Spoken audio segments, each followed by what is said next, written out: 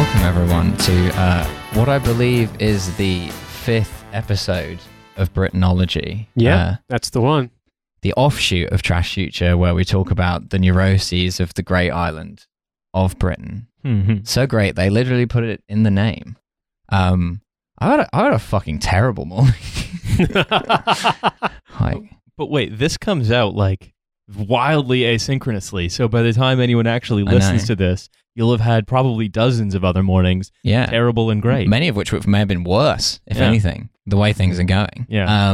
In this economy. Yeah, exactly. Exactly. That's fucking right. I mean, I just wanted the listeners to know, the state of mind that I'm recording this in. I've hurt my knee. My ex-girlfriend is texting me. My running headphones are broken. It's a bad morning, but we're here and we're going to talk about Britain.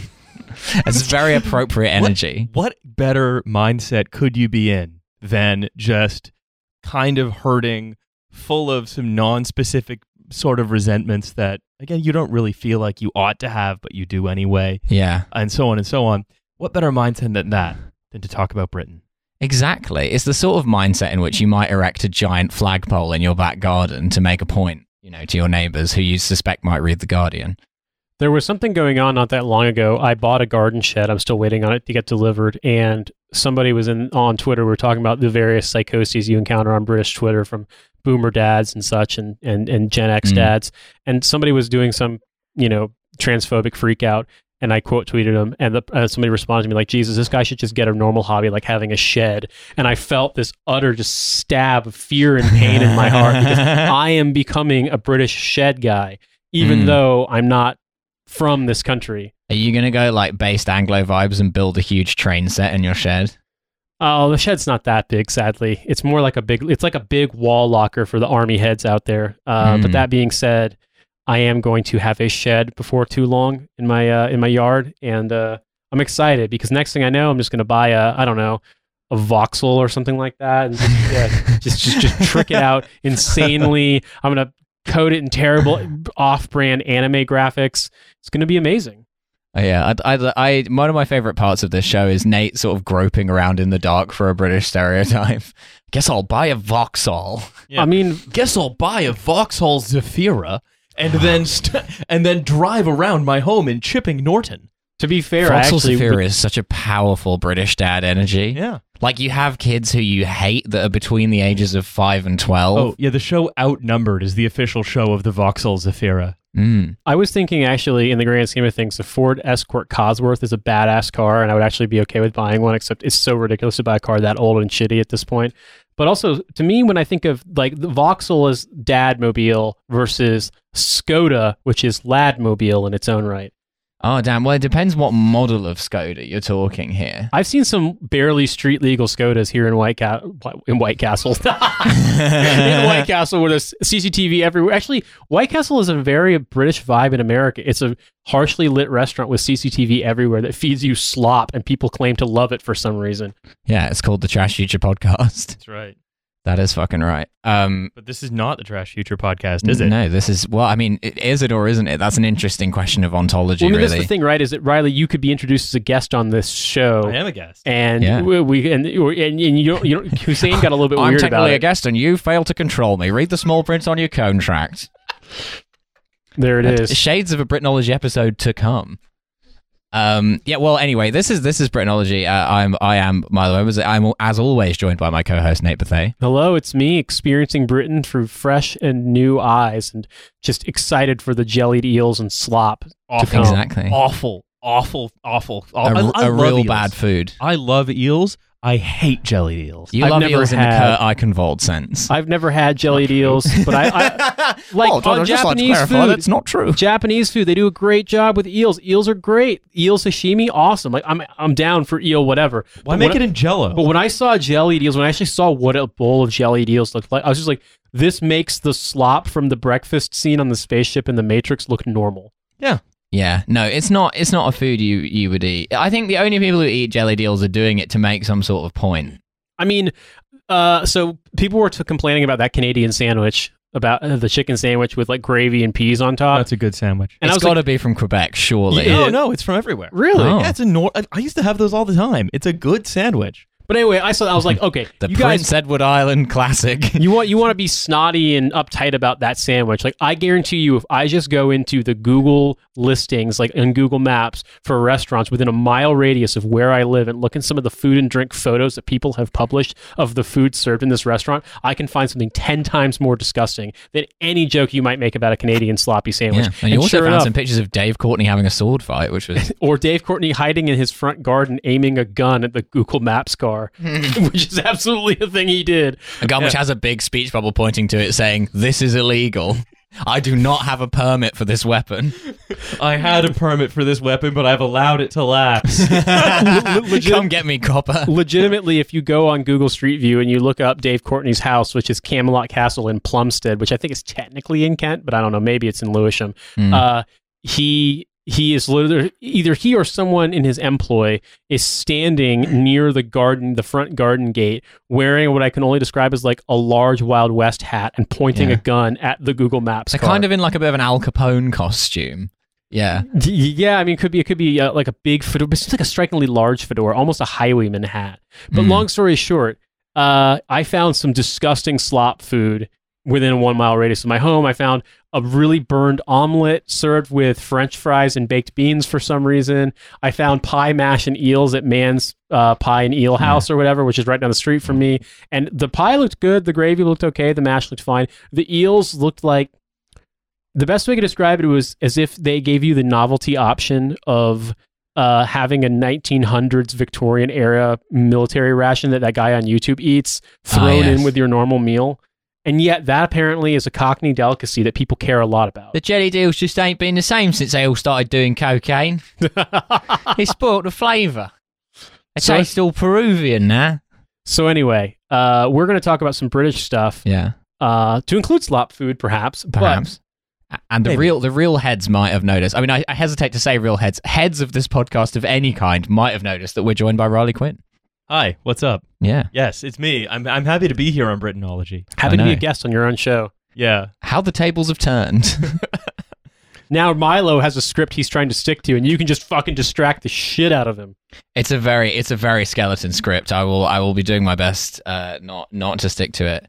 But so this week we are talking about the greatest British archetype of all, the legend.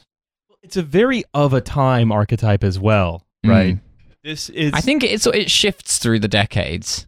What you're saying is like the British legend is kind of like it's like a Jungian archetype that it exists deep in the psyche of every British person is a legend who's just waiting to absolutely go mental. When I was a kid, there was a British family that moved to my hometown. They were from Coventry.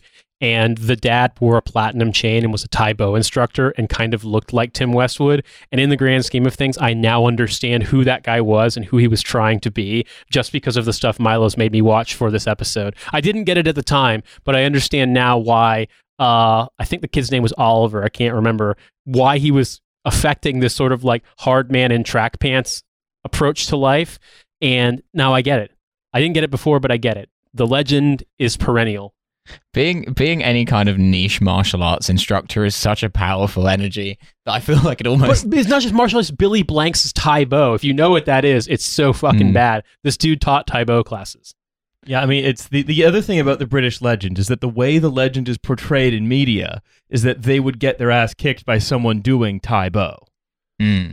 Yeah, unless they knew a different direct-to-VHS martial art. No, the legend as he is portrayed in British media always is portrayed as an Alazon. He's always made to look foolish.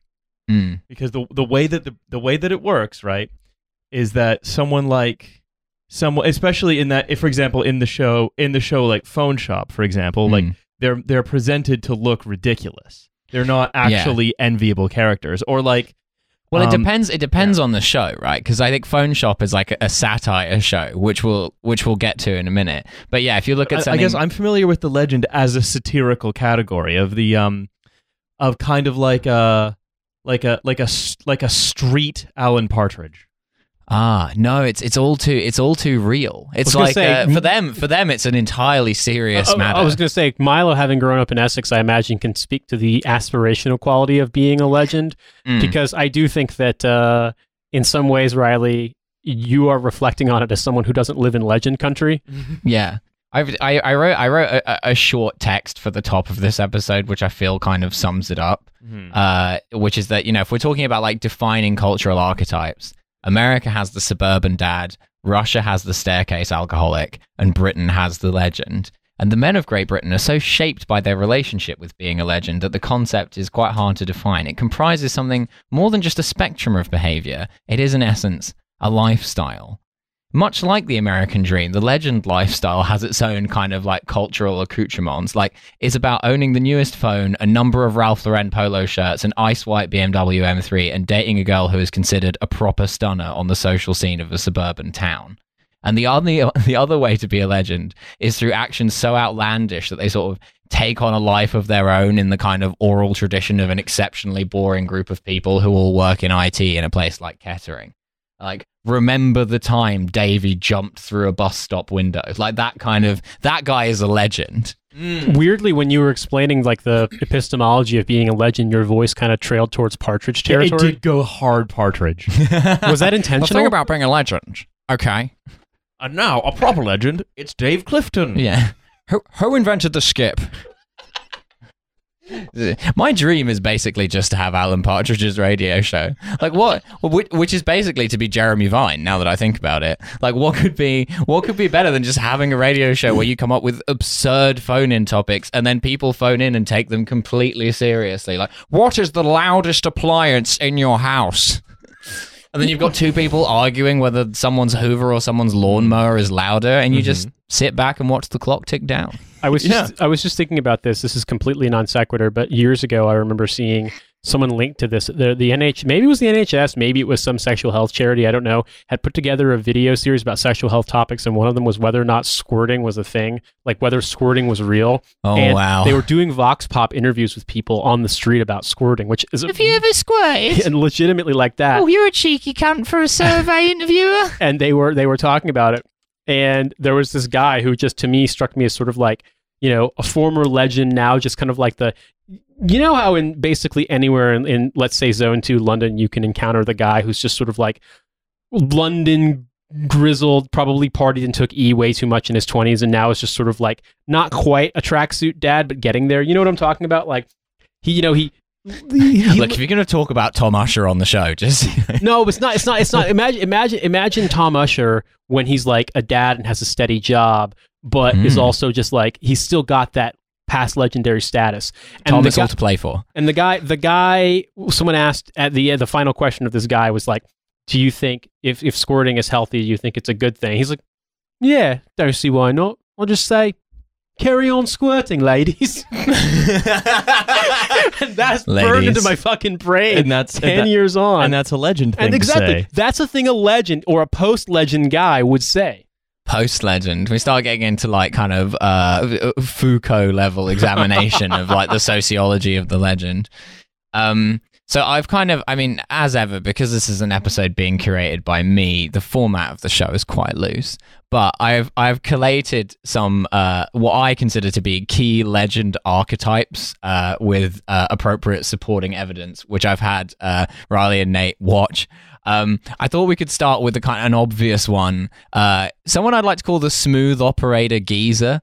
It's a guy who is kind of He is like, what if Dave Courtney sort of had money and like used masculine grooming products? It's this kind of thing where like he's like a big watch guy. He has big watches and a big car, and he says like, "All right, darling," to women he meets in Starbucks, like that. This guy, I feel like the best example of him is Mark Wright from The Only Way Is Essex. Oh yeah, I have a lot of things to think about Mark, specifically about Mark and Arj. Yes, so I'll start by just setting up who Mark Wright is for the uninitiated. So this is from his Wikipedia. Mark Wright is best known for appearing as a cast member on the first 3 series of The Only Way Is Essex. Wright gained further popularity after appearing on the 11th series of I'm a Celebrity, Get Me Out of Here, where he finished as runner-up, and the 12th series of Strictly Come Dancing, where he finished in 4th place. Before his appearances on The Only Way Is Essex, Wright was a semi-professional footballer with a youth career at West Ham, Arsenal, and Tottenham Hotspur. He started his senior career with Southend United, but moved into nightclub promoting and played only semi-professionally. In January 2012, it was reported that he rekindled his semi-professional footballing career by signing for St Neots Town, but this was denied by Wright on his Twitter account. I would never play for them fucking slags in St Neots. Get it straight.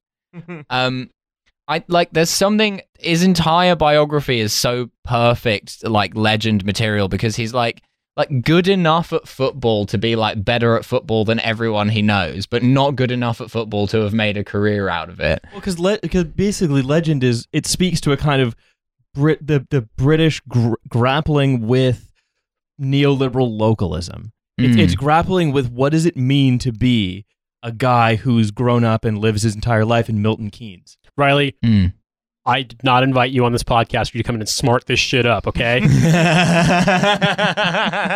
But you know what I'm talking about, because there is an extraordinary sense, and British art has been trying, I think a lot of British art has been trying to deal with this, whether it's sort of the random spasms of culture that happened in like Towie and so on, and or even like writing like Millennium People, like by J.G. Ballard. We've been trying to deal with this sense of dislocation. And now Ballard was writing about London, but I think a lot of these shows deal with what does it mean to be from the fringes of somewhere, whether that's Croydon, for example, Peep Show as well. You know, Jez is kind of a failed legend in Peep Show, I think. Because he's someone who's, or at least in the early episodes, because he wants to be a slacker, he wants to be a DJ, he tries to take advantage of the people around him, he tries to be this big, brash, larger-than-life personality, but because it's Peep Show, of course, he always fails and he's always shown to be pathetic.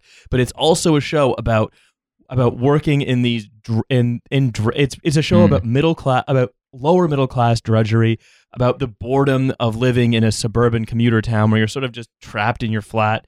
It's all about like limited expectations, shabbiness, and I feel like a kind of pale photocopy of all of the trappings of American suburban life without any of the plenty that comes with living in the country that is like the global consumer of last resort for everything.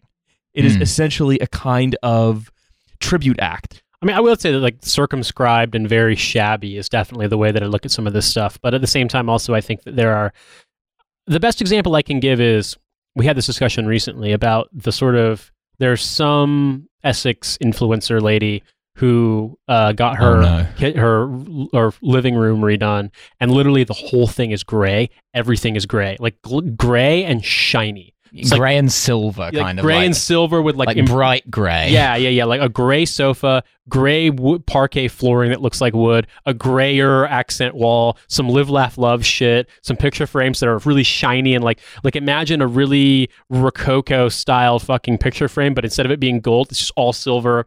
Like, and that is an aspirational style in Britain, whereas you show that to Americans, they're like, what the fuck is going on? Like, does color not exist? Is color like banned by the government? I guarantee if you stand on the front doorstep of that house, you can see at least 15 Ford Focus STs.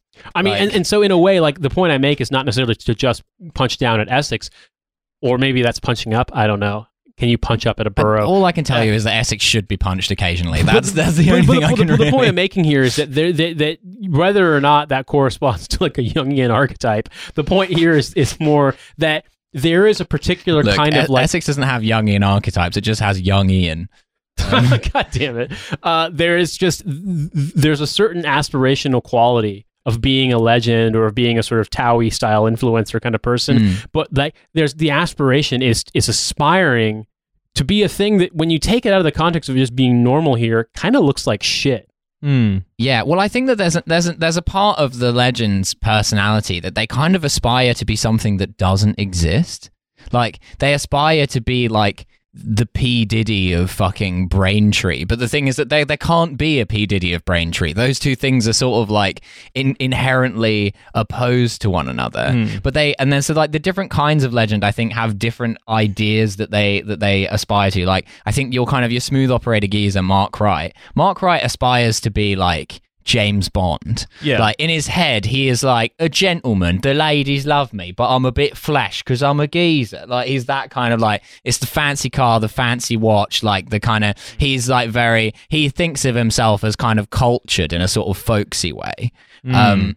And I don't know. Should we talk about the video of Mark Wright that I sent you and Nate? We shall talk about the video of Mark Wright buying the damn watch, making a watch decision. Look, also very carefully looking at all of the watches that are 15 to 20,000 pounds, and picking one that's 3,700 pounds.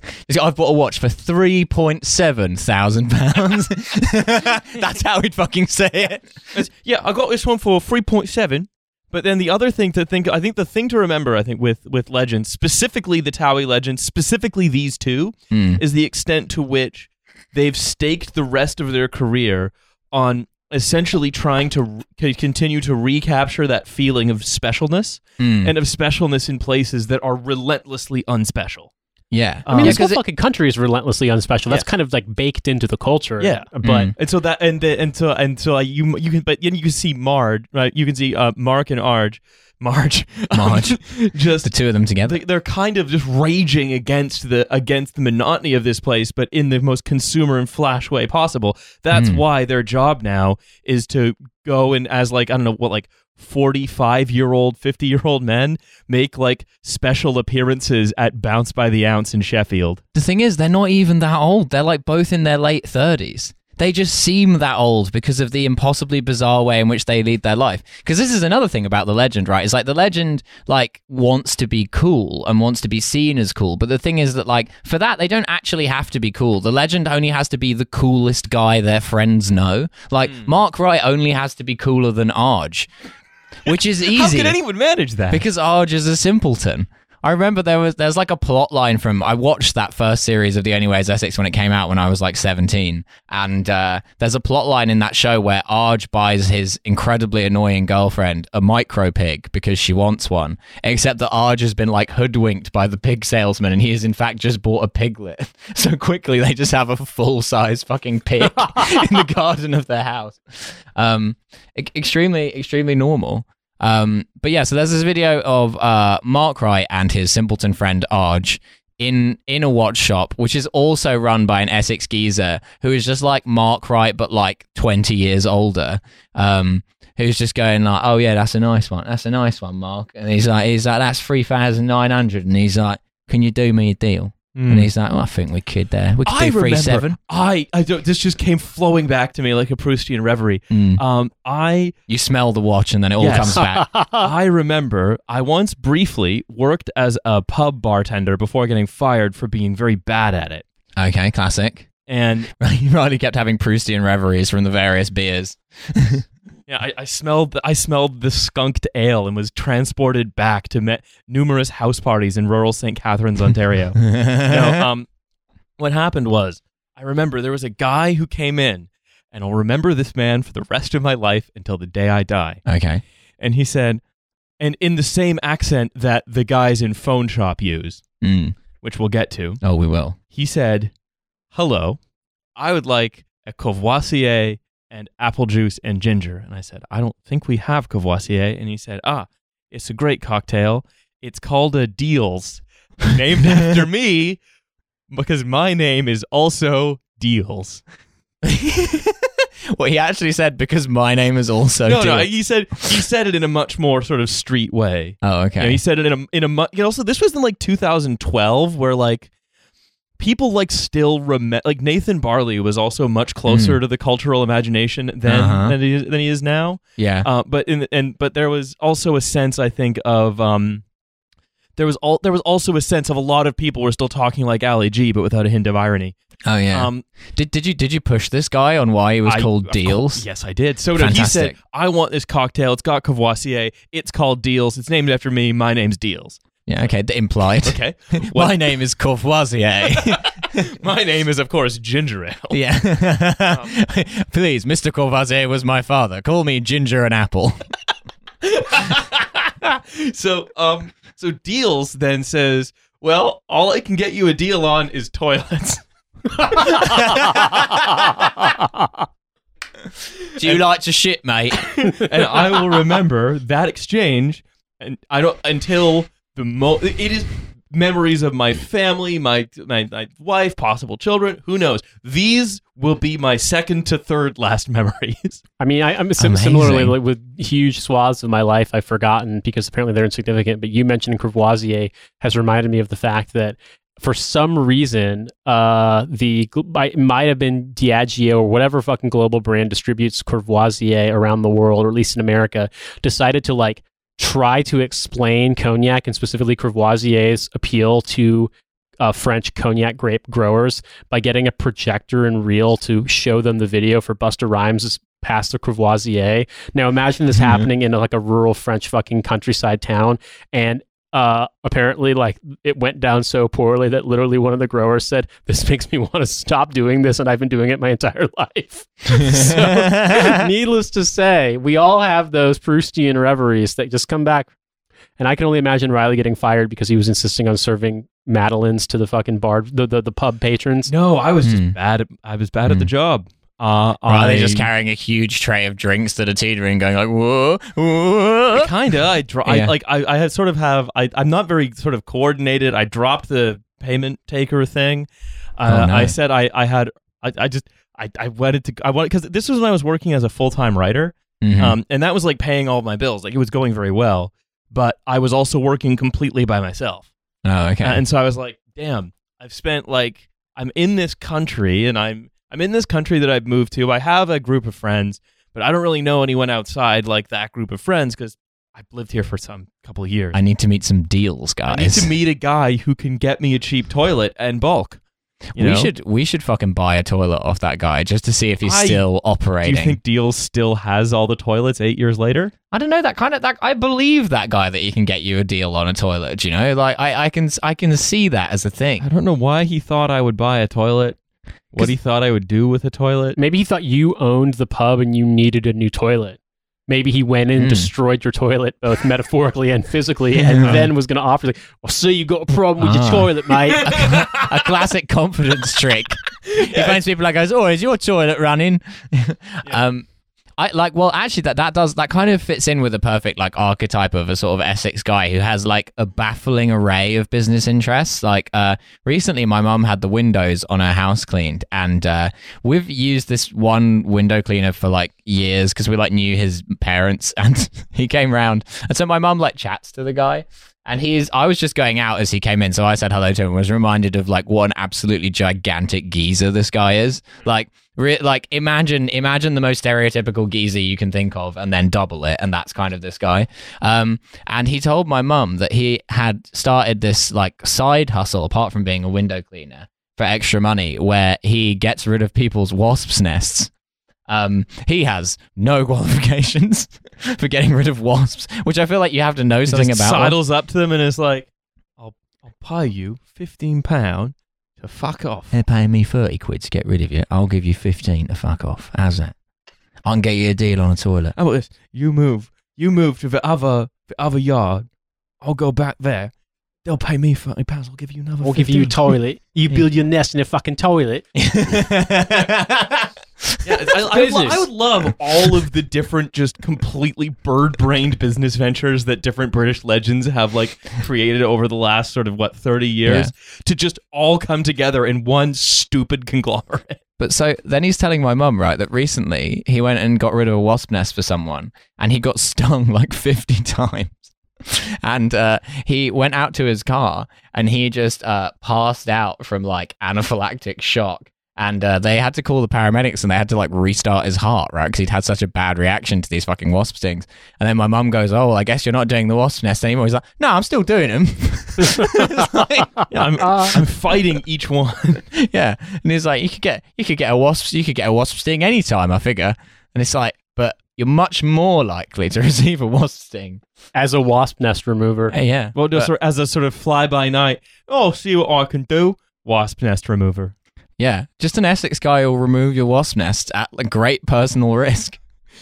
Yeah, because that's legendary behavior. Yeah. This is a deep cut on me, but I'm actually terrified of bees. I managed to control it, but the reason I'm terrified of bees is two reasons. Number one, because when I was 3, I was told, stand still, you got a bee on you, and I stood perfectly still, and the motherfucker still stung me. Fuck you, bee. But it was a bumblebee, so it died immediately, but still no solace. Secondly, because when I was a little kid, I was visiting my grandparents. My brother, I was probably about 4, my brother had a cap gun and was sitting on my grandparents' front porch swing.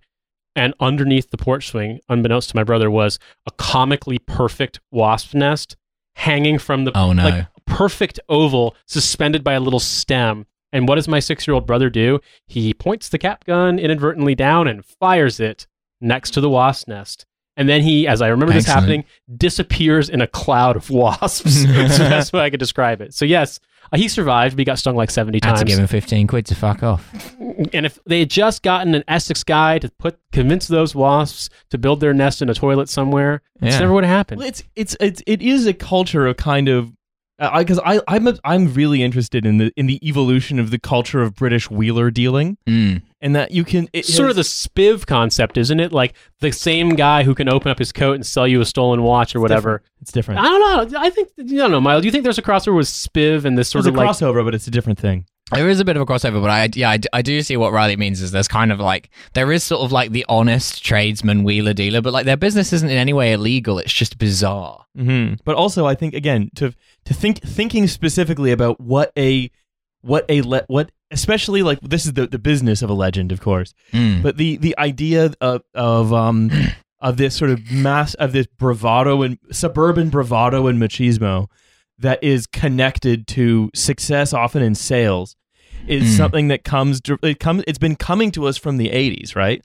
And it's an attitude that starts in like the gentlemen's clubs in Mayfair, arranging, or like Mark Thatcher, just getting in the middle of deals and arranging things and so on, and taking cuts and feeling like this wheeler dealer, these early hedge fund spivs, if you want to call them that, and that filters down through opening up my coat. Oi, mate, do you want an East India Company? But that filters down, right? That filters down through the sort of more like standard, like petit bourgeois middle classes, and you can think of, if you want to think about that, the Fry and Laurie sketch where they're two like office managers, two businessmen, and you never know what they do, but they're always talking about Marjorie and saying, "Damn, oi mate, you want any mortgage-backed derivatives?" It's like, Marjorie took the client book with her when she left. Damn, Steve, that kind of thing. And it's this taking these sales businesses and the Wolf of Wall Street lifestyle incredibly seriously, and it's been something that has just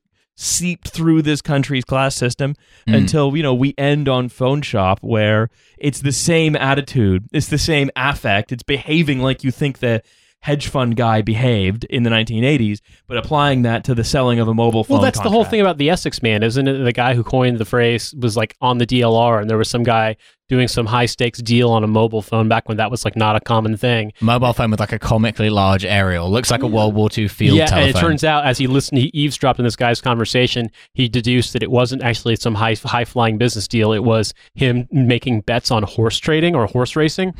So like the guy who's wearing a suit on the DLR yelling into a mobile phone to place bets on a horse.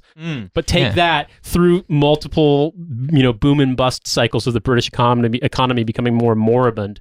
And that's where you get to this. Yeah. Is that moribund? And so this is, because, it's like, strike me down. I'm a materialist.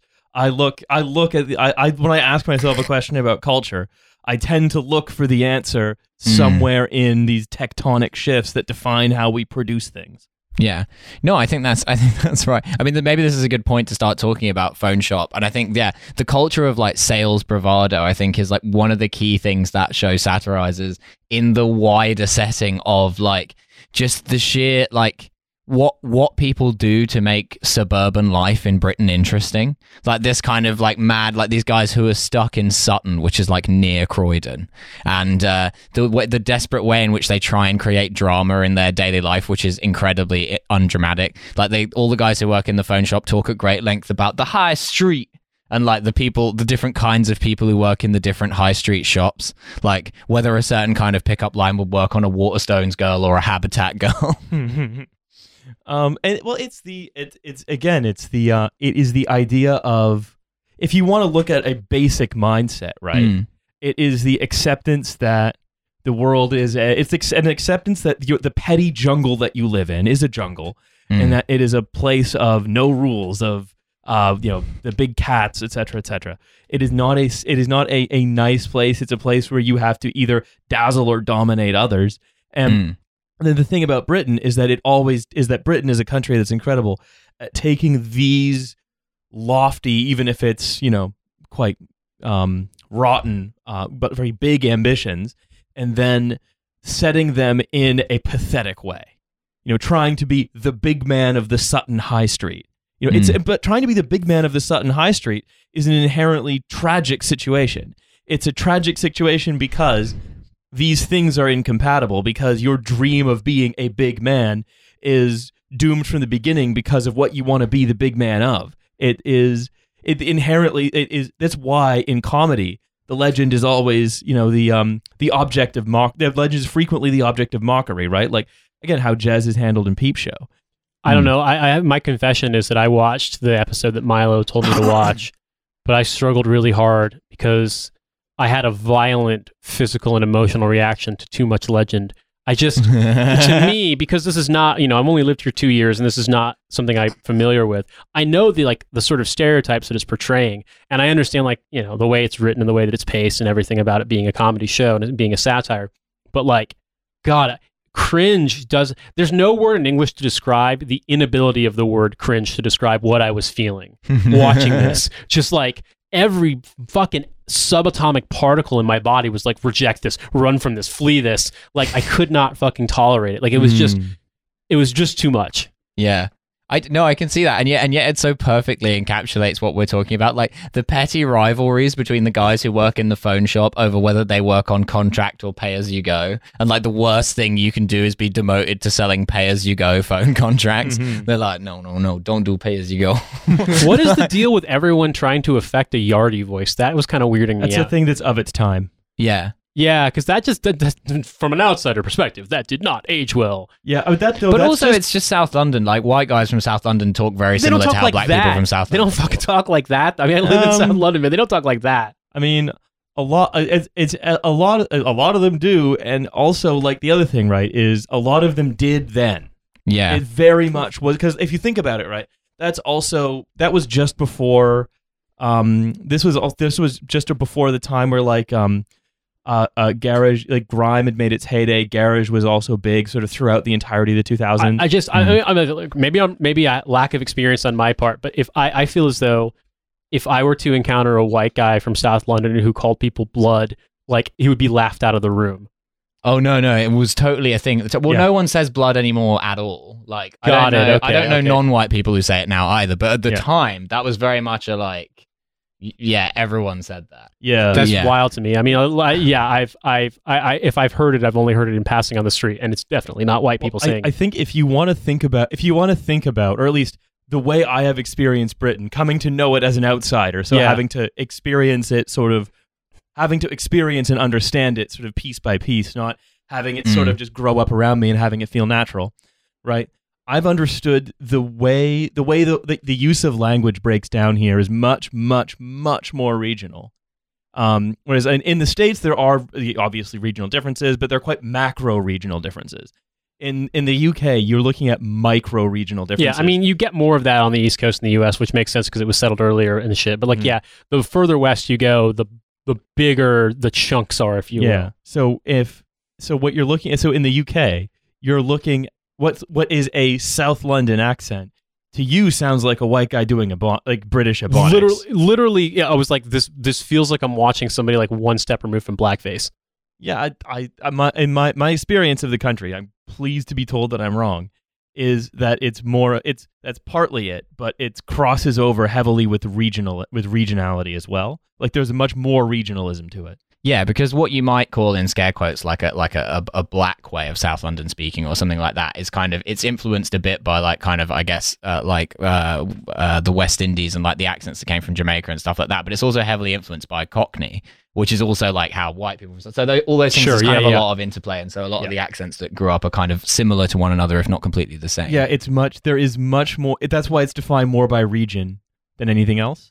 And so but to an American watching that, you're like, what the hell? Why is everyone putting on this voice? This is the first time I've ever seen this show, and that was my initial reaction, was just sort of what the fuck is happening? No, it's much more like the I think the humor in there is much more. It's like these are people from Sutton, which is like a suburban, relatively compared to some others, relatively prosperous suburb. Just like how Ali G's from Staines.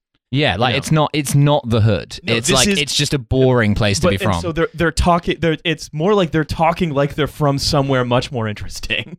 Yeah, like they're talking like they're to be honest, they're talking like they're like from Brixton, and they like go. They have a kind of interesting life that they would think is interesting, that they would want, but they're doing it from the suburbs. It'd be kind of like someone from New Jersey. It's like kind of almost like when someone from New Jersey would put on a heavy New York accent. I don't know if that happens. Yeah. The thing about it is that like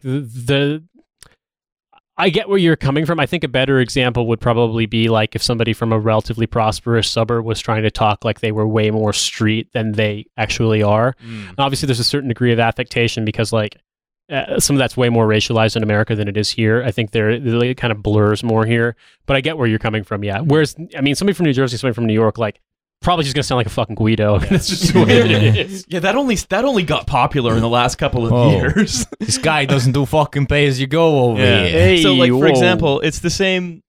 So, like, the way to understand that as well, it's like Tim Westwood, for example. We're also going to talk about one of these problematic men. Oh my God, what is the fucking deal with Tim Westwood? Like, to me, like, all of it, the thing about it is that I can't recognize the truth being portrayed in this. I can't recognize the real life example being portrayed in this. All I see is a bunch of people talking in a really annoying way. I mean, welcome to Britain. Yeah, let's round off on Tim Westwood in a bit because Tim Westwood is my third and final archetype. I want to do a quick hit on like what is kind of almost like a kind of an offshoot of the Essex Legend Geezer archetype, which is what I like to call the Instagram comedian. Like, there's this guy who's like, he kind of wants to be Mark Wright, but he doesn't have the pretensions to being like a classy gent that Mark Wright has. And he worships not at the throne of like Rolexes or of like the BMW M3. He worships at the throne of banter. Like, so this is Dapper Laughs. Yeah, this is Dapper Laughs. That's fucking right. He's in a turtleneck. He's apologizing to Emily Maitlis. That's who this guy is. He was too much of he got too much legend and then had to apologize. That's what happens if you become too much of a legend. You have to ring up and apologize to Emily Maitlis. Hey, Stace, you say you're a legend. This is the guy that you basically made your TikTok joke about, Milo, right? The one where you're like, this is the British Instagram comedian that calls up his girlfriend and he's just like, "You're a slag." Rat, rat, rat, rat, rat, rat. Yeah, and then gets like 9 million likes.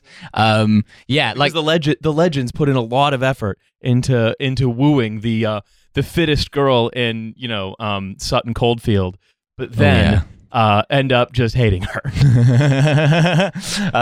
Isn't Sutton Coldfield like a barracks town? It's outside of Birmingham, no? Yeah, I think it is a barracks town. I feel like it is. Anyway, because this is like really topical this week because sometimes this thing happens where things which I'm familiar with due to where I'm from like make their way into left Twitter, and one of these was recently my fault, which is Dave Courtney, which I've just like made the bridge so that now people know about Dave Courtney. But there was the video doing the rounds of the guy who put dye in his girlfriend's bath. Oh yeah, legendary behavior. Yeah, because legends do pranks. Exactly. Because part of being a legend is imagining yourself to be like an Odyssean figure. Yeah, exactly. And so this is like quite he put like industrial dye stuff in there, but basically it's not really like a thing you should do as a prank because it can cause quite serious reactions and something. It's like not the legend only went and poisoned his missus. Yeah. Yeah, he's made her infertile by pouring blue dye in her bath. Hilarious. Yeah, no, it's pretty. I don't know if it can make you infertile. That just seems like the kind of. Do you know what? Neither does he. That's the important thing to bear in mind. And I was doing the rounds on kind of like Twitter of people who aren't insane who are like, "What's funny about this?" And the answer is nothing. But like, it's like that kind of like you constantly have to be engaged in larger than life behavior in order to be the legend. Like, you have to engage in some kind of banter of some sort, which could result in someone describing you as quote unquote a fucking mentalist. Like, that is the most important thing to you, that whenever people talk about you, they're like, fucking hell, this guy's a fucking head case. Because you're trying to be larger than your own life. Yeah, exactly. And so they have to make everything into a kind of drama. Because like the other thing with the Instagram comedian, right? They're either like doing a prank on their girlfriend, or they're doing a parody of what their girlfriend would do. So they put a tea towel on their head, because that's how you know they're being a woman. Girlfriends do that. Yeah. You're either being a woman or Mohammed bin Salman. It's not entirely clear. One of the two. So you're wearing this tea towel and you're going around You put going a little like, button that says Yemen. oh, you watching the football again? Oh, you know when your girl says that and it's like, what? Yeah. What? Well, it's. I mean, that's a standard comedian trope. It plays out differently based on the psychoses of where you're from. In America, it's like, I hate my wife. She never lets me do anything. Yeah. Don't you hate how you're because American guys. We talked about this with Felix Biederman years ago of different types of guy. I remember this conversation. We talked about how in America, pissed guys are always being held back from fighting by their friends, and they're always being told what they can't do by their like wives and girlfriends, and they're just sort of sitting and seething internally until eventually they get a camera and start ranting in their car. Classic. Whereas British doing the Hussein Khazvani. British legends are constantly acting out in every direction. They're pulling pranks on their wives and girlfriends. No one has ever held them back. No one has ever held them back. If anything, the world would be better if someone would hold them back. No one holds these guys back. And again, it's the same reason why they'll try any scam, they'll try any sales technique, they'll do any pickup line, because they know that it's all just banter and nothing's that serious. And just have enough, mate. And that's what folds itself in on this of constant striving for something larger. It's just that something larger outside themselves that they're striving for is fucking stupid. Yeah, you can't get cancelled from being like the British legend. It's not possible. You have to go too far, as Dapper Laughs did. Yeah, but Dapper Laughs is still popular. He still has like a big fan base. He's like huge online still. He makes like... How old is he? Loads of money. The legends are ageless as well. I think Dapper Laughs is in like his early 40s. Dapper Laughs at 60 is something I'm interested to see. Oh, yeah. Dapper Laughs as like an elder statesman, like grandee of the British media class, you know. Dapper Laughs gets a chat show akin to Parkinson. I think the other thing, right, is, you know, you can't... The thing is, right, if it's Britain, you can never escape a class discussion. Yeah. You can never escape that. And, you know, I think I mentioned it earlier, that this behavior is interpreted differently based on who's doing it and what they're doing with it, right? Like, you could say that the Empire was just a bunch of legends who went on the piss and took their ship the wrong way. But anyway, so a lot of the portrayal of the legend and in Britain tends to be one of a sad middle class person who is in denial about the monotony of their own life. Or again, because I take this as archetype in through comedy mainly. Right, I take it in through the kind of comedy that I enjoy, and that's, you know, Dapper Peep Laughs. Show or Chris Morris or Dapper Laughs Instagram page, and so I tend to only see comedy where they're portrayed as pathetic, delusional characters. But that's usually used to describe the pathetic delusion of specifically middle class people who are terminally bored. And I do don't you see feel? it I mean, I on guess other to me, ends. in a sense, I wasn't necessarily associating a middle class vibe with being a legend, so maybe I've got that wrong.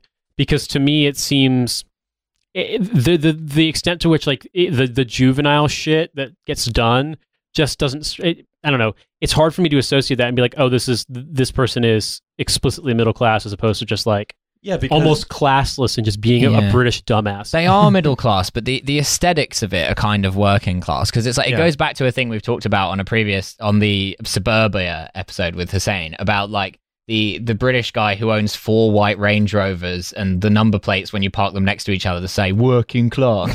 That is it's like that kind of guy. He's that guy's kid. Yeah, exactly. They're they're middle class, but it's they aspire to this kind of hard man working class aesthetic because their grandparents were is this working class. The young Tory personal trainer guy? Yeah, Yeah. exactly. Yeah, the So- young Tory personal trainer is a perfect... a legend is frequently the kid of the guy with 4 Range Rovers with the lumber plates that spell out working class, and then grows up, if he is successful in enough legendary shit, to then have 4 of his own Range Rovers that say working class and give birth to a legend of his own. Mm. It is because legendariness in this case, it is all about moving beyond something and moving outside of something, and it's a rejection of what is imagined to be a quite stuffy, prim middle class existence. Okay, You're listening to Radio 4. but how does this explain Tim Westwood then? Because I am struggling to fucking grasp that guy. Tim Westwood, yes. new fucking guy, new archetype. Let's do it. The final of my canonical legend archetypes, the wannabe gangster. So we're taking Tim Westwood for this one, but this is not a wannabe gangster in the Dave Courtney sense. In the Ali G This sense. is wannabe gangster in the Ali G sense. Ali exactly. G is portrayed. Ali G is additionally, don't forget, is portrayed as coming from Staines, which is a very nice suburban neighborhood next to Slough. and he lives in a nice home with his grandmother and so on and so on. He's not middle class in the sense of owning property or anything. He's probably his grandmother owns her house or what have you. But he is still has a pretty comfortable life, and he's just sort of throwing it. He's trying to throw it away to impress people and experience rawness. But he's too much of a coward ultimately to do so. Yeah, the wannabe gangster, right? We're talking here. White boy from the home counties who has decided to attempt to become a roadman. Their Vauxhall Corsa has a bathtub taped to the front, and it's so low it's scraping over a speed bump. Right? This is the look that we're going for here. Their dad may or may not own 4 Range Rovers that say working class on the back. It's not necessary, but it really can go either way. There's 2 tiers, I think, of the wannabe gangster. There's the ones who go out full hardcore and are driving some kind of modded out Japanese car, and then there's the ones who are they're driving a Ford Focus ST, which they have got a private number plate on, which probably cost them £25,000, but they talk in a fake London patois, and they wear full tracksuits with a cap and a little man bag. Mm-hmm. You see, but the thing is, right? What this puts me in mind of is that you could talk about Simon Mann in much the same way. He's not imitating the same signifiers. He's not taking on the same sort of frequently working class and frequently black signifiers. He's taking on the signifiers of a para army man and so on, and again trying to live this very exciting life, and also, don't forget, unable to stop bragging about how exciting his life is in ways that fuck him up. But he is the same. He's the same thing. Etonian old money. Leaves his life for a great adventure, and because he has those resources behind him, he's able to have his great adventure. He doesn't have to be the biggest man on the Sutton High Street. However, because of his own inherent stupidity, the legend can never succeed, no matter how many resources he has at his disposal. Yeah, no, I think that is a fair characterization of this as a personality type, right? But I have to say though, if before anything else, you must understand this, listener, if you're not familiar yet with this archetype. Tim Westwood is old as fuck. He is 62 years old. That's our example of an old legend. Yeah. He doesn't necessarily look that young. He has most of his hair, but you can tell this is not a young guy. And to me, watching Pimp My Ride UK, I think the thing that weirded me out so much is that I was an unironic fan of Pimp My Ride in America when it was a new show when I was 16, 17 years old. And I know the show's tropes pretty well. I liked Exhibit's music before he even became the host of that show. But fundamentally, although Exhibit is putting on a stage persona, it is still pretty close to who he is in real life. I cannot decipher the complete insanity of a guy who literally looks like, if you took off the enormously baggy Letterman's jacket that he's wearing for some reason and instead put him in a flat cap and a vest and a sweater, would not look out of place. Oh no, he looks like John Rentoul. Yeah, he's wearing Jinkos. Yeah, it doesn't make any sense to me. Nothing in the show makes any sense to me because all of it seems like multiple different refractions in a simulacrum of the American show, and none of it looks like the American show is over the top, but it's more or less meant to be taken at face value as dumb entertainment. This show, if you told me this was an elaborate prank to make fun of, like, Americans were like, what if we made a British version of Pimp My Ride as a sketch for Saturday Night Live? It would look like this. Like one of those tweets that's like, British people are like, Tuesday. Yeah, exactly. Well, I mean, something I will say about Westwood, right, is that the image that he's portraying is at this point absolutely the person he really is. He has forgotten how to be a normal person. Like, just a bit of background on Westwood. Again, Wikipedia. Timothy William Westwood, born on the 3rd of October 1957, is a British DJ and presenter of radio and television. He is often referred to by other DJs and artists appearing on his show simply as Westwood. He presented the MTV UK show Pimp My Ride UK. He is the son of Bill Westwood, former Anglican Bishop of Peterborough. Westwood grew up around East Anglia, attending the independent Norwich School before attending a local comprehensive. He is a private school boy who is the son of a bishop. But he has become the big dog. Yo, dog, your car, it's messed up, dog.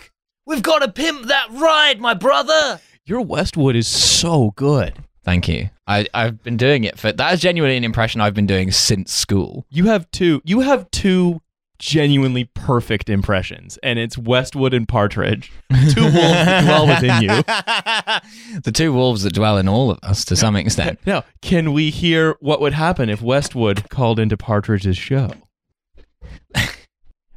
Tim, who invented the skip? Listen, dog, I don't know who invented the skip. Here's what I'll tell you, brother. I invented the big dog.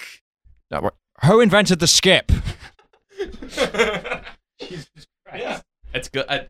That's good impressions. Yeah. And so, yeah, Westwood lives his life in this very, like, because he used to present the show on Radio 1 Extra that Charlie Sloth now presents. And Charlie Sloth is, again, just exactly like Westwood, like a big white guy, but who has this, like, absurd, like, kind of street persona. And, like, yeah, I think it was Westwood who invented the idea of just constantly playing explosion and breaking glass sound effects and, like, alarms. Oh, so Alice. I mean, the best comparison I can make to this is maybe a slightly old reference, but watching Tim Westwood on this show and you telling me this is just how he is makes me feel like the whole setup for the movie Office Space, in which the main character was hypnotized, but the hypnotist dies in the middle of the session and he never gets brought out of hypnosis. So he's just basically has an unfiltered view of life and it just says what he's thinking to people. Like, it's like that concept of Tim Westwood was doing a skit as midlife crisis dad who decides to become a street man, but then something snapped in his brain and he can't come out of that impression. And that's who he is now. If you told me that was his origin story, a show on MTV. If you told me that was his origin story, I would believe it more than I can watch him and be like, this guy is not taking the piss. Like, I would imagine, like, in my mind, I think of Tim Westwood as, like, he does this and then he literally talks like Neville Chamberlain. So the fact that this is how he fucking talks, like, this is who he is really blowing my mind right now. Wait, fuck, there's a story about Westwood. I can't remember where I heard this, but it was, I'm almost 100% certain this was Westwood, that there was a show somewhere, like a music festival, and Westwood was doing a DJ set, and then he just shouted out in the middle of his set, "Yo, I want you to put your hands up if you got a dirty pussy."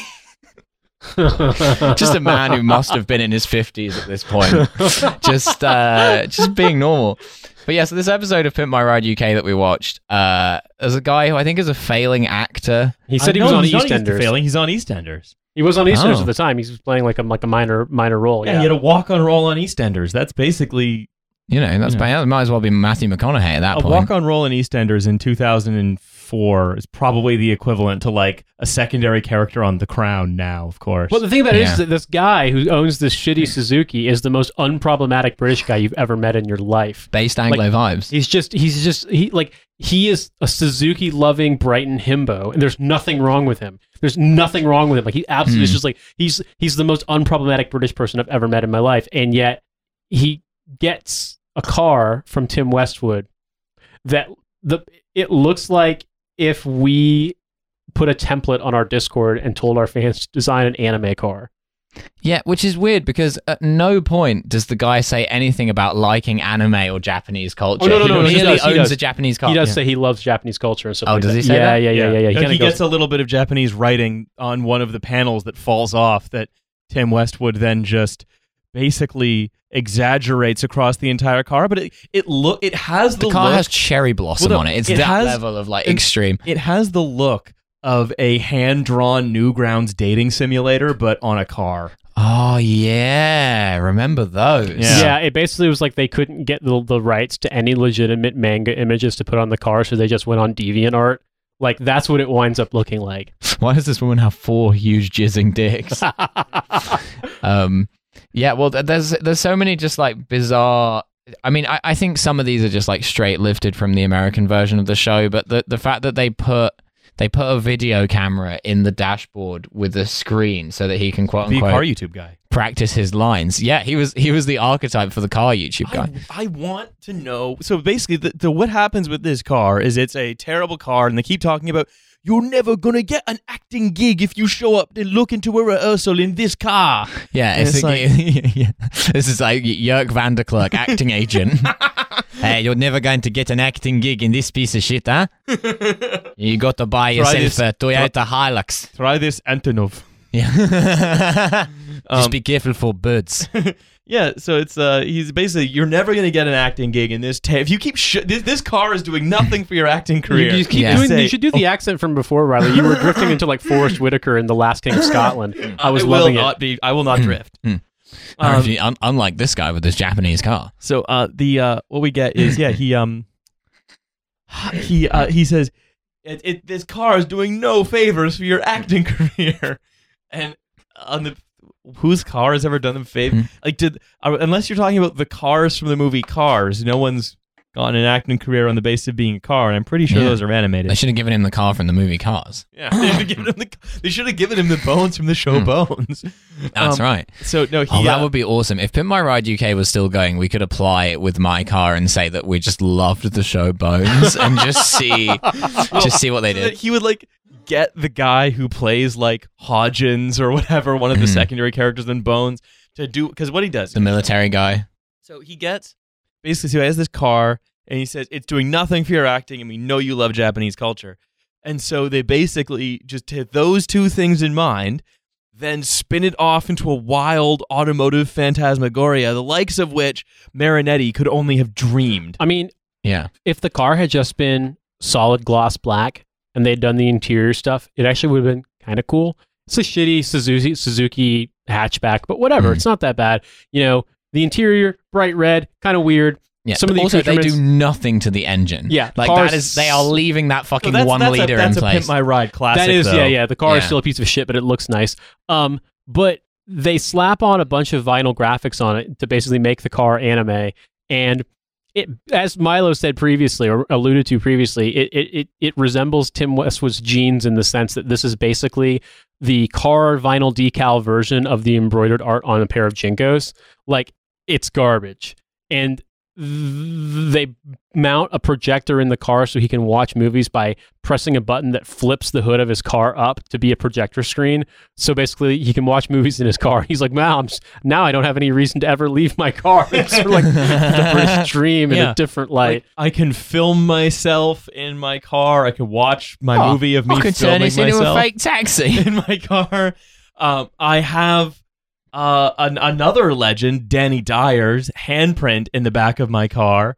But they roped in Danny Dyer to give a fucking handprint. Doesn't get to meet Danny Dyer, but does drive around with Danny Dyer's handprint in like plaster mounted in the back of his fucking car. Danny Dyer tells him, keep it up. Drama school, it's a mug's game. Yeah. Nice one, brother. Yeah. I can't believe you haven't watched Human Traffic for this yet. The bit that still gets me right about the fucking the camera that they mount in the dashboard for him to practice his lines, which has a screen right next to it for him to watch as he's, because the idea is that like, oh, now you can like see yourself in your car while you're practicing your lines. It's like you realize that like a car has like multiple mirrors in it, right? Like that's like a famous basic feature of every vehicle. But weirdly, that was the part of the car that actually made the most sense to me. I was like, as I was watching, I was like, like that. Okay, that's a sensible thing to throw in there.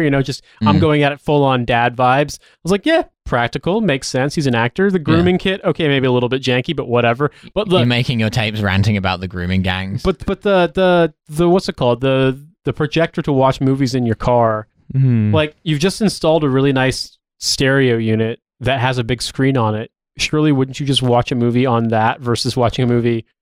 Because you could, that way a passenger could watch a movie. But none of that's legendary. Yeah. I'm grappling with the idea that rather than watch it on your screen while you're going places or go to a movie theater or watch it at home, you're going to park your car, flip the hood up, watch a movie, and also watching it in the car that is made out of anime. You haven't understood the British legend yet in that case, because that's the point. The point is, oh, he's got a movie theater in his car? That's mental! Yeah, he's not the guys from Indiana who love the British legend. Yeah. I can't do accents. I was This guy's got a movie theater in his car? Oh, Man, that's so mental. I've never seen anything like it here in the home counties. This geezer is off the hook. What? That must be the only one in all of Sussex. Yo, I was set up not to like this guy because we're from East Sussex and he's from West Sussex. But you know what? After I saw that car movie theater, he's an all right bloke. Well, you know what? Yeah. Honestly, man, if you can impress Andrew Tate with your car, you can impress anyone. That's right. Listen, I don't want to hear about your dodgy Suzuki with your car movie theater. If you can take me on a good night out in Brighton, I will pay for it. If not, I will punch you, dog. No, clearly the logical continuation of the Andrew Tate story with that is that if he doesn't have a good night out in Brighton, Andrew Tate gets to fucking do Street Fighter 2 style beat up his car, just like roundhouse kicking the shit out of a Suzuki. One thing I think it's important to mention before we stop is that, like, Tim Westwood has some pretty serious allegations against him as well. Oh, really? Yeah. Oh, yeah, no. he's been accused of things of a. He has been accused of sexual impropriety, I think. Oh, surely no British radio DJ has ever had a problem with that before. Yeah. No. So I think it also we should also mention that this is probably not a nice or benign person. Well, no, I mean that's important to point out, though, is that like a lot of this stuff is sort of predicated on kind of being a dick to people, and it's like, well, if your attitude is just kind of being a dick to people, it doesn't surprise me that then your approach to, like, you know, sex and sexuality would also be being kind of a dick to people. Well, it's the thing to I think the real thing here, right? Also is the relationship between portrayals of certain archetypes, especially like archetypes of dudes who play by their own rules or whatever, tends to be one that's in dialogue with how people really are. And so the legend archetype as it has existed in British fiction and especially television and reality TV and there's more reality TV to talk about, by the way, including like weird shows that capitalize on this, like Sun Sex and Suspicious Parents.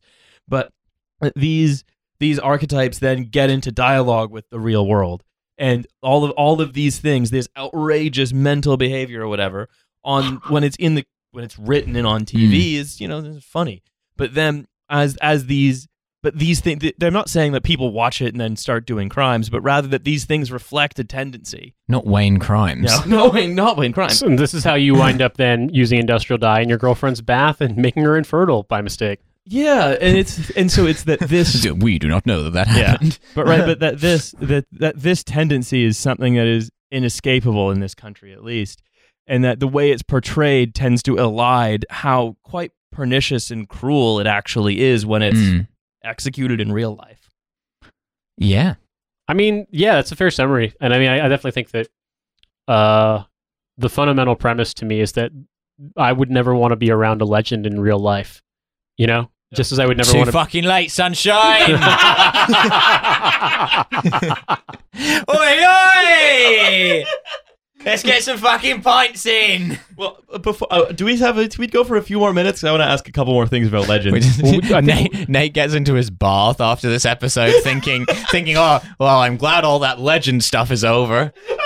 Oh no! Oh no! Ivan fucking turned blue by those goddamn legends. Oh no! The puckish Milo has turned me blue. I hate to see that. Yeah, but like if you ever go to Amsterdam, you'll always see legends. Yeah, you will see a lot. I once saw a guy. Look at this guy. He's got a tea towel on his head, impersonating his girlfriend. Hilarious. I've got polish on my face. I should make friends with him. I'm also impersonating my girlfriend. Girlfriend who loves doing blackface. She loves doing blackface, that's right. And she loves honkball. Hey, you guys, you're from England. I bet you've never seen a honkball game before. You just heard the song. Listen, there's 4 honks, okay? And you've got a bat that you used to honk the ball. I'm just imagining the Essex Legends hearing this guy. He's like, is this bloke talking about sex things? Is he talking about a famous British tune, Honk Ball Hoofdklasse? Yeah, but I remember once seeing in Amsterdam, I was like going to dinner, and I looked Classic over, Riley. I saw a guy, and with another group of guys. They were all British, they were all in their 40s, and they were all just Being dudes. bald as shit. Mhm. Just incredibly bald. Clearly having the stag party for someone's third marriage. Yeah, one of Dave Courtney's geezers was having a stag party. He was there with his 499 friends. And I remember seeing, like, there was like all but one of the party were sort of looking in bafflement at a barge that was in the middle of a large canal. Mhm. And the police were there also looking in bafflement at this large barge. And one of the guys was on it, having clearly like jumped from a large bridge onto the barge. And he seemed like he was hurt, but he was like fine, like he was alive, and he wasn't like paralyzed. And it was just, everyone was just trying to figure out what to do with this monumentally stupid guy whose decision to try to impress his friends for basically no reason has suddenly ruined everything for everyone, including himself.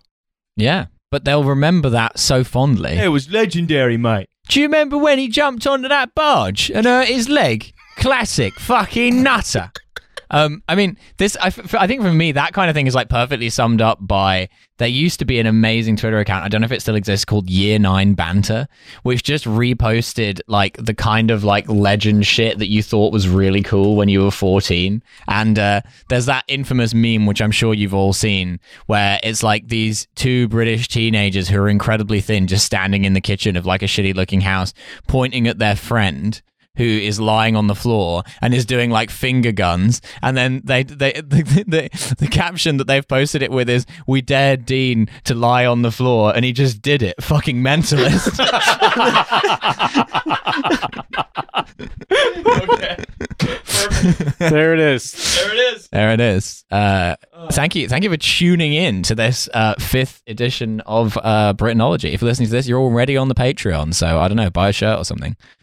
Thank you so much for listening once again. We really appreciate your patronage. We will continue to do these episodes so long as this bizarre island continues to fascinate and horrify us. Thank you, Until Riley. it sinks into the sea and only Birmingham exists. Exactly.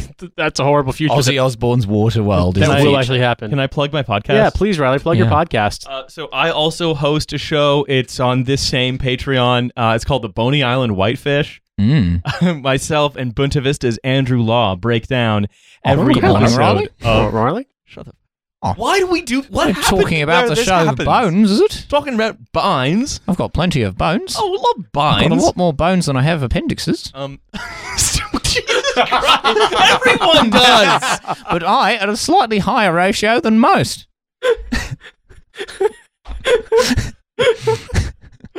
God damn it. Listen to the Boney Island Whitefish. It's a clean sheet. You can find it. You can find it on this Patreon, and if you're listening to this, you've probably listened to it. Yeah, there But you listen, go. listen to it again, just see if you Listen missed to it anything. often. Yeah, listen to it. To give it another listen. Maybe listen to it on half speed. Yeah, maybe print out a transcript of the Boney Island Whitefish and read it to yourself in this voice. Why would you need to? What have you had for breakfast this morning? Hello. Good morning. All right. Well, thank you very much for listening, and we will join you both with our next Britainology whenever that happens, as Join well you as both of our listeners. and on the next Trash Shoot Your Bonus episode as well. So until then, bye. Later.